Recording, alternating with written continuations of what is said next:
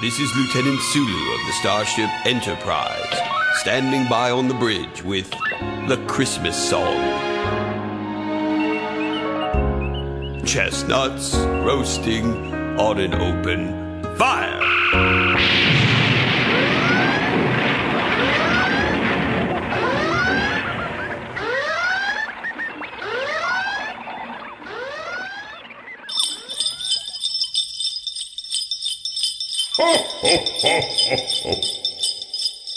All right. All right. All right. All right. All right. Okay. Okay. It's okay. It's all right. Mi casa, su casa? Come on. One second. I'm just going to close my door and turn off my fan. One second. Lockdown.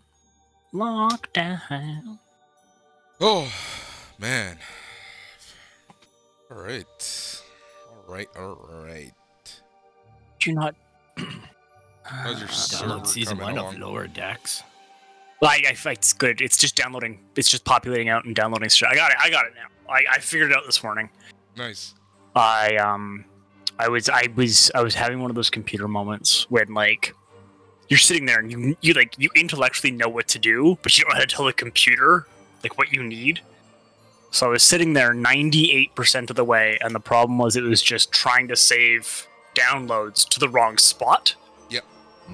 And I was like, I don't know Linux super well, so I'm like, how do I tell it to save to the right spot? That's all I need to do, and I know the right spot. It was one of those things that I got frustrated and I went to bed and I woke up and I was like, here's how to do it, you idiot. And I'm like, yep. Yeah. The super eureka moment, right? Sometimes you just need Yeah. a nap. Your brain just needs to reset. But yeah, it's Plex is set up and we're good to go. I can stream shit to my work and get like 1080p now. So Nice. Nice. Maybe you could stream our show since the internet kicked can't. I'm teasing. Hey, look, it would crash this too. Like this can handle like Yeah. 3 streams. The numbers that we're getting is ridiculous right now. Yeah, this would crash my shit too. My shit would be like, no. Nope. Computer Yeah, says but- no. This is what My ISP would be calling and be like, what the fuck are you doing? Yeah. kills me though. It's like we're not making the most compelling content about Lower Decks. And yet FYI. 40,000 people? Yeah. I am recording. So Recording. Okay. Look, we're speaking truth to power. 40,000 people decide that they want to listen to it? I'm just 40,000 over the month. kidding. Yeah. All right. All right. Crazy. Well, All right. hopefully, like, since we're recording, hopefully this episode actually makes it onto our channel. Oh shit! I never even thought. It will of that. eventually. Yeah, it'll eventually. Yeah, considering this is tomorrow, so hopefully we have our issue solved by tomorrow. All right. We are here with our Today. ongoing. I'm gonna try to do this episode in maximum NPR voice. So we are here today talking about Lower Decks, episode 9, season 1, entitled Crisis Point, directed by Bob Suarez and written by Ben Rogers. The original air date was October 1st, 2020. Gentlemen, do we have any initial thoughts today? Best episode of the season. I'm there with that. I concur. This is actually decent television. Yeah. Yeah. It's not great television. No, I didn't hate it. But if this was the first episode, I would have genuinely been like, this is not bad. Mm-hmm. This is exactly what we needed from the show. A show that takes place in the Star Trek universe, that respects Star Trek, but yet makes fun of itself. Yeah. Yep.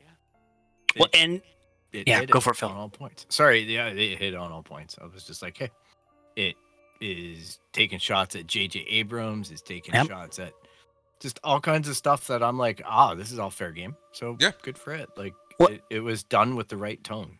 And the major failings are more obviously individuals than systemic, which I think is one of the biggest things that helps this entire episode, right? Is this episode is very much about these individuals and their antisocial tendencies. Yep. Mm-hmm. And on top of it all, I feel like this is the first time that we have the characters sticking to one characterization throughout multiple episodes. Yeah, definitely the last third of the season at least. Characterization is a lot more consistent than early on. Yep, exactly. And so that's letterbox. Yeah, and that's something I actually really appreciate. It's like the fact that we actually have a show now, and it's consistent, and it's not horrible. It's half decent. It's got some ideas. All right. Tyler, do you want to take this one? Sounds good. I mean, I've kind of taken over hosting these ones, so I know. We don't have to paper scissors them anymore. Rock, paper, scissors. All I heard is we don't need to scissor them anymore. No. Oh God! I said paper scissor them anymore. Oh. I took myself out the rock. That's still not because great. I'm like, I'm more dumb as a rock for this shit, so I'm not gonna put myself in for it. So. Ahoy! So this is a holodeck heavy episode, which we even chat on the conceit of holodeck heavy episodes not that long ago, and this episode does great for like the same critiques we were making of it. Just makes no gosh darn sense sometimes. Yeah. So and the beauty is that this episode actually played on that. It played on the ridiculousness of the holodeck. It played on the ridiculousness of the Next Generation constantly using it. It even had some like deep cut references. The whole Leonardo da Vinci stuff. There was a script of an unmade Star Trek movie where they would have gone back in time and Data would have met Leonardo. God. They did enough. They had enough time travel in the Star Trek movies. Yeah. Possibly Luckily, too much. That movie turned into First Contact. So, I'm happy that we didn't get the Leonardo da Vinci stuff. Yeah, First Contact was actually a decent movie. Yeah, it was. So, Boimler creates a holodeck program using the crew's private logs to create, and I'm gonna use air quotes here because it's debatable how accurate they are, but they are definitely, from Boimler's point of view, accurate portrayals of the Cerritos crew. I think that's something super important to note, that this is his, interactions, his viewings, his whatever of everyone. So it's not necessarily exactly how they would actually react. It's his representation of them. Sorry. Yeah. No, totally. That's what I was trying to get at. Like, it's allegedly using their private logs, and then it's very like, Anyways, he's preparing for an interview with Captain Freeman. Meanwhile, Freeman says Mariner needs therapy after some of the stuff that has gone on between Freeman and Mariner over the last 2-3 episodes. Which, I will say this. Remember when I was objecting to the idea that they didn't address each other as mother-daughter, and you aptly pointed out that, well, nobody else is around. That was validated this episode. And furthermore, so it wasn't just in my head. Yeah. And furthermore in the next. So it wasn't just in my head. This was actually something that was written into the show and into the characters. Which as much as we've been hard on them, I do have to give them credit for that one. Is that is a decision they made and they stuck with throughout the entire series. Yep. It's just too bad that a lot of that doesn't really deliver us anything until like the last less than half, like third and a bit of the season. Yeah. So, saying she doesn't need therapy, Mariner takes over Boimler's program and creates a movie in upsettingly fast time. Boimler is very upset with how quickly she's pulling it together. She plays the villain Vindicta, and she invades the Cerritos with her friends and killing its crew. That's it. The plot of this episode is relatively simple, and I think that actually is deceptive because it's, again, like we've all been very happy with this episode. Yeah, exactly. Well, less is more at this point. That's a great way to put it. And it worked. So yeah, Boimler refuses to side with her, and instead sides with the holographic crew, along with Rutherford. Tendi is on the pirate side for a while before being disturbed by Mariner's behavior and some racial profiling that Mariner is doing. Mariner ultimately crashes the virtual Cerritos and ends up fighting a holographic version of herself, which then ends up being I would say actually a surprisingly earned on the nose metaphor.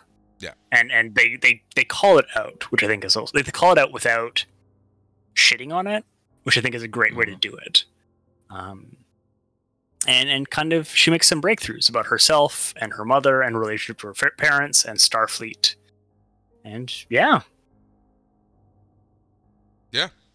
That's the bulk of the episode. That is the bulk of the episode, and then it's Boimler figuring it out at the end. Well, we got to paint a picture here because for the audience that may not have seen it or wants to recall it or whatever, it was actually, there was a point at which I was laughing out loud. And they show you the ship, and then they go on for like 3.5 minutes of just ship shots and music and epic music like they do in the movies, right? It's making fun of that. And the thing is that it letterboxes out. And we're doing this whole big, like, over-the-top mockery, self-owning thing. Yep. And that's where the appeal goes. And it's all in those details. They make fun of the lens flare that JJ always did. Yep. They just did everything, hammed it up so well. Yeah, that even also simple little interactions were fun to watch how they interpret them from the movie point of view. Yeah, I mean, one of the great bits about Mariner writing it is she says like, oh, it's just a couple set pieces and then filler between them, which is very much how critics point out JJ does a lot of his movies, is like, I'm going to have these cool set pieces and then filler, as we also critiqued Nolan not too long ago for. Yeah. The thing about this, and then to add to Phil's point, is that it is a spoof of every Star Trek movie in some shape, way, or form. It 100% makes fun of all the Star Trek movie tropes, from this epic intro to the JJ shots to the ship being destroyed, and at the end you're getting this beautiful luxurious ship that you're actually never going to use, but it looks nice, to the ship being destroyed, to the ship being taken over, to the fights. Everything about this is just like one big Star Trek movie trope. And it was just so well done. And respected Star Trek. And that's why I like it. For how many days have I been saying, the thing that I don't like about the show is the fact that it shits on Star Trek. So 8 days. Yeah. So they retroactively actually respected the show, and therefore I respect this show. Go figure. Yeah, it is worth. Sorry, just a random thought here. Do you think that when they pitched the show, this was the show they pitched it with? The episode? Yeah, like we've got this idea. One of the episodes is going to be we parody the movies, but get this, and they just go in and they super explain it. I don't know. They're like, you know what? 10 episodes for sure. Like, we like what you guys are selling. I don't know. This 10th episode isn't as good as this one, but it's still one of the best. Agreed. In the series. And that would have been a good sell too. Like, can we do this? I don't actually think so. I think that they pitched it as that original idea, and then because they were greenlit for an entire series, they didn't have to write a pilot. They just wrote the episodes, like, whatever. So it took like half the season to get a bunch of the different bits hammered out. Is what I think it comes down to. Right. Like, in retrospect, Episode like this compared with episode 2 makes episode 2 like a little bit more understandable. It doesn't make it good, but it very much feels like that's what they were trying to figure out. So, yeah. I like that we've arrived at this space where we're going, hey, it's all good, and we're not really as salty. We're just dry. Yeah. The other part of it being that the entire pitch for the show was that it was supposed to be there'd always be like this big over the top A story going on in the background, and we had that in Terminal Provocations. We had that in Cupid's Errant Arrow. And both of those, like, well, it was interesting. It was not like it didn't gel to the rest of the episode, and it very much felt like early on they were wedded very heavily for, oh my gosh, what am I trying to say here? I've absolutely lost it. Gosh darn it. Well, you were trying to say how it linked up to the theme. Yeah. It was very much overwedded to that like idea of like, oh, we're gonna have this cool backstory in the background. And it was like, that hurts if every episode's structured like that. Yeah. And this episode feels like the first one where they were able to live with what this show is and like, really embrace the identity. Yeah. The other cool part is that, and I think this is kind of where you were going also, is that, typically speaking, we've had A, B, and C storylines, and they've been kind of separate for the most part.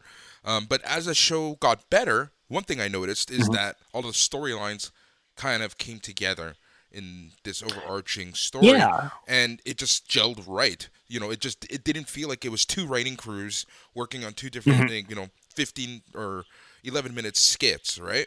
It felt like there was an actual group of writers who put a plot well together, because you had Boimler and his interview, in his holodeck, and then you had Mariner and kind of her therapy sessions and the relationship with her mother, and again, they bring both storylines together, and you get a well thought of episode. Yep. And the funny thing is it's the whole cathartic end. Type thing where Mariner's like, I did need therapy. I just needed this type of therapy. And I thought it was kind of funny that the therapist kept on making all those the food illusions. Yeah. As dumb as that was, it just made me laugh when the captain at the end is like, would you stop talking about food? Yeah. Yeah. Yeah. This is a relatively minor quibble. I would have liked them to frame that a little bit better, but again, it's just like a minor quibble in the grand scheme of things of like, I believe in the value of therapy, and I believe that, you can be with the wrong therapist for you. I thought that execution was very like, well, on the one side, lame, but the mother goes to that therapist because she finds him effective. Sure. And she sees herself and her daughter and recommends that therapy for her. But Mariner's idea of what she needs to work through is a little more direct. No, so I'm with you entirely. She gets her thing. But you're right, they do kind of short sell the therapy angle a little bit. And they draw that joke on it, but it's a cartoon, so I'm not going to go too heavy into it. It's not Good Will Hunting. Oh yeah, no. The like my entire critique here is pretty, like, admittedly pretty milquetoast. If I'm like, I wish they would have done a little bit better. Yep. Yeah. I wish they did a lot of things better. Yeah. But here, if we're trying to minimize the complaints at this point, just because I think, like, overall they put a good effort in. So I think the last thing that we really should note is the fact that at the very end of the episode, Boimler finds out the big secret between Freeman and Mariner. Yeah, so I purposely separate that out because I feel like that's a separate conversation topic. Exactly. And it is very much like the last thing in the episode. And I think that big impact into the season. I feel like that that entire shtick for that being one of the core, like one of the things that they set up as like almost like a pillar of the series, for it to be like not brought up until the end of the season and then kind of it gets resolved pretty fast, seems like an odd creative choice. I am genuinely a little bit curious how they're going to move with that going forward. Yeah. No, there was a lot of. Go ahead, Phil. Sorry. Yeah.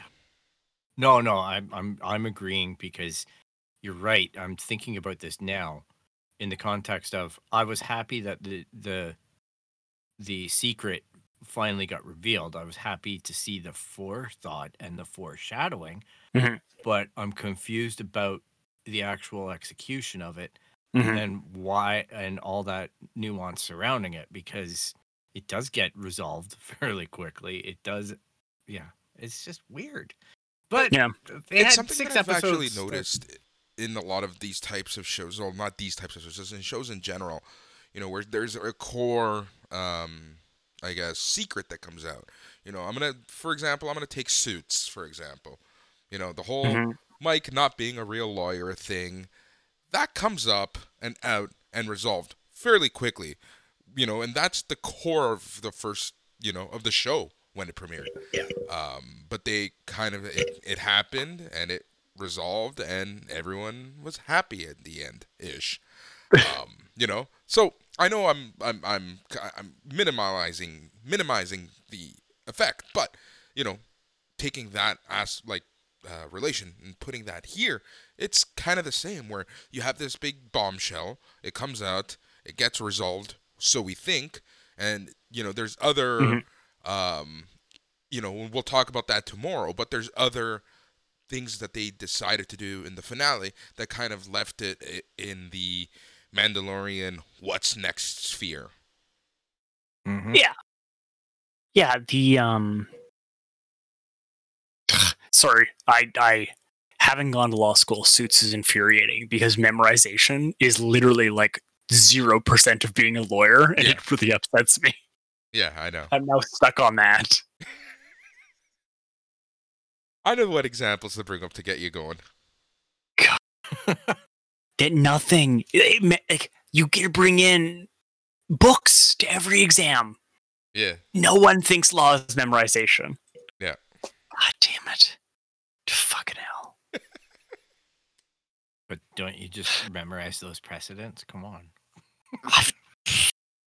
No. I don't know. I don't know shit. Clearly. Oh, man. Oh, God. Is there anything else to discuss? I don't think so. Yeah. All it's right. weird, right? We had 6 episodes of total crap by our standards. Mm-hmm. Yeah. And now we're getting 2 on the road to improvement. Yeah. And I think 7 episodes of crap. Yeah. And let's just see what happens tomorrow.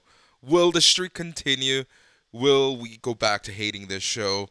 I guess you're going to have to find out. For our grand finale, day 10 of the 12 Days of Christmas.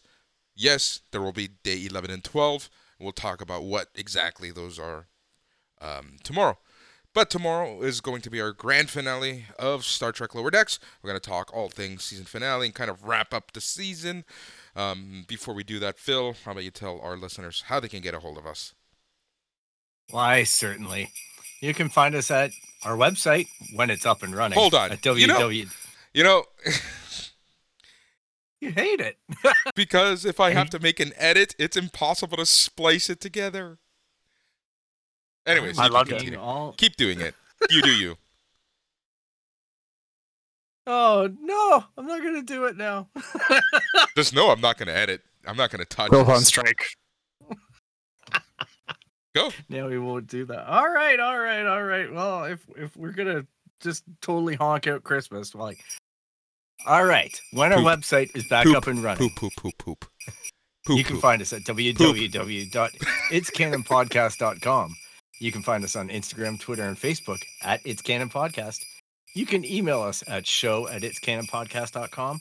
You can subscribe via Apple Podcasts, Spotify, Stitcher, Google Play. Really, anywhere you find podcasts, you're going to find the It's Canon Podcast. And if you like what you hear, please be sure to subscribe, leave a rate and review. We really would appreciate it. And thanks for taking the time to listen to our show today.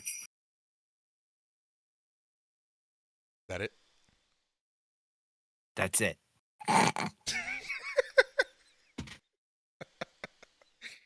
You know what's funny? I 100% knew you were going to do that yesterday.